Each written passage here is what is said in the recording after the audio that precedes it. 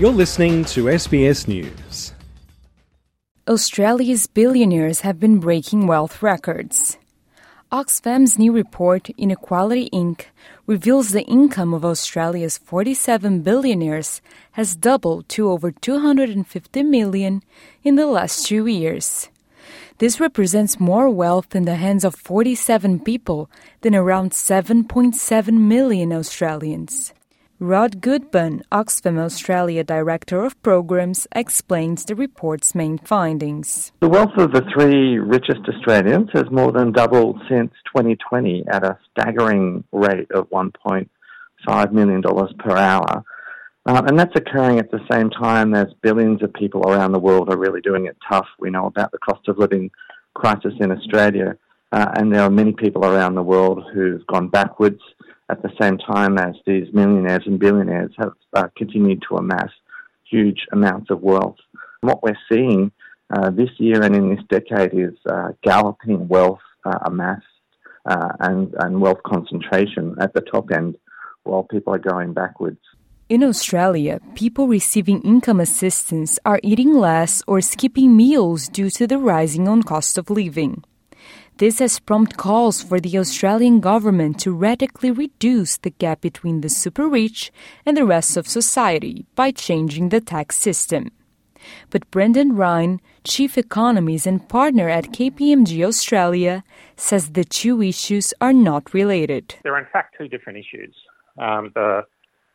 What you're seeing with regards to the billionaires improving their wealth status is essentially because the businesses that they've invested in have grown during the past few years at an incredibly strong rate. The cost of living crisis is something quite different. That's about inflation eating away at the real purchasing power of households. And clearly what you've seen is that for virtually every cohort in Australia, their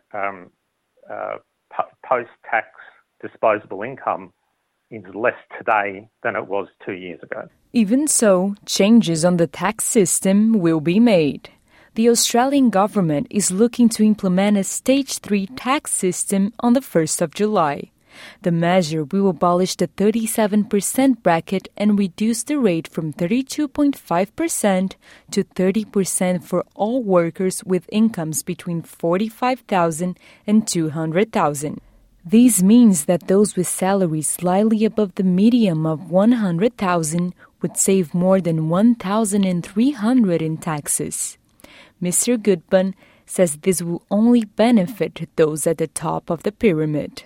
Well, Stage 3 tax cuts will really benefit those at the top end the most. We know that people who earn over $180,000 a year will be the biggest winners from the Stage 3 tax cuts. They'll get about $9,000 extra. And what that means for the budget in the long term is that we're giving up potentially billions of dollars, tens and tens of billions of dollars over the next decade through those Stage 3 tax cuts. He says that better taxation of wealth is a much better start to reducing inequality. Taxing big fortunes would definitely help raise additional money. So we argue for a wealth tax for millionaires and billionaires. And if we taxed millionaires and billionaires' wealth at just 2 to 5%, we could raise $33 billion a year. And that could go to building 75,000 social housing. It could go to helping fund international development programs that would benefit our region and create a healthy and prosperous region for Australians to grow up in. The end to fossil fuel subsidies and the implementation of a permanent windfall profit tax for large corporations are some other proposals made by Mr. Goodburn.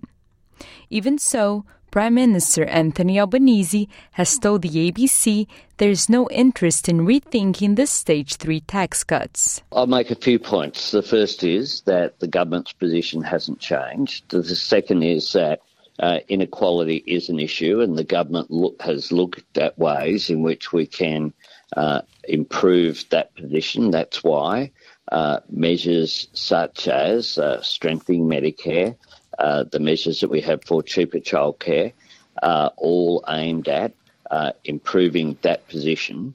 Bear in mind that the Stage 3 tax cuts start at $45,000. $45,000, if that's your annual income, you are certainly not wealthy. Still, the Australian Council of Social Services says people in the top 20% of the wealth scale hold almost 2/3 of all wealth in Australia. With inequality remaining a problem in the country, Mr. Goodburn says that only a change in the mindset of the governments will be able to change that reality. There is a real need for governments to step in and to take greater action, to intervene. And one of the ways they can do that is to harness the resources, the wealth, the money that's available out there in the system and provide that directly to programs that work to eradicate poverty, to help around health and education issues. So only governments can do this. Adriana Weinstock, SBS News.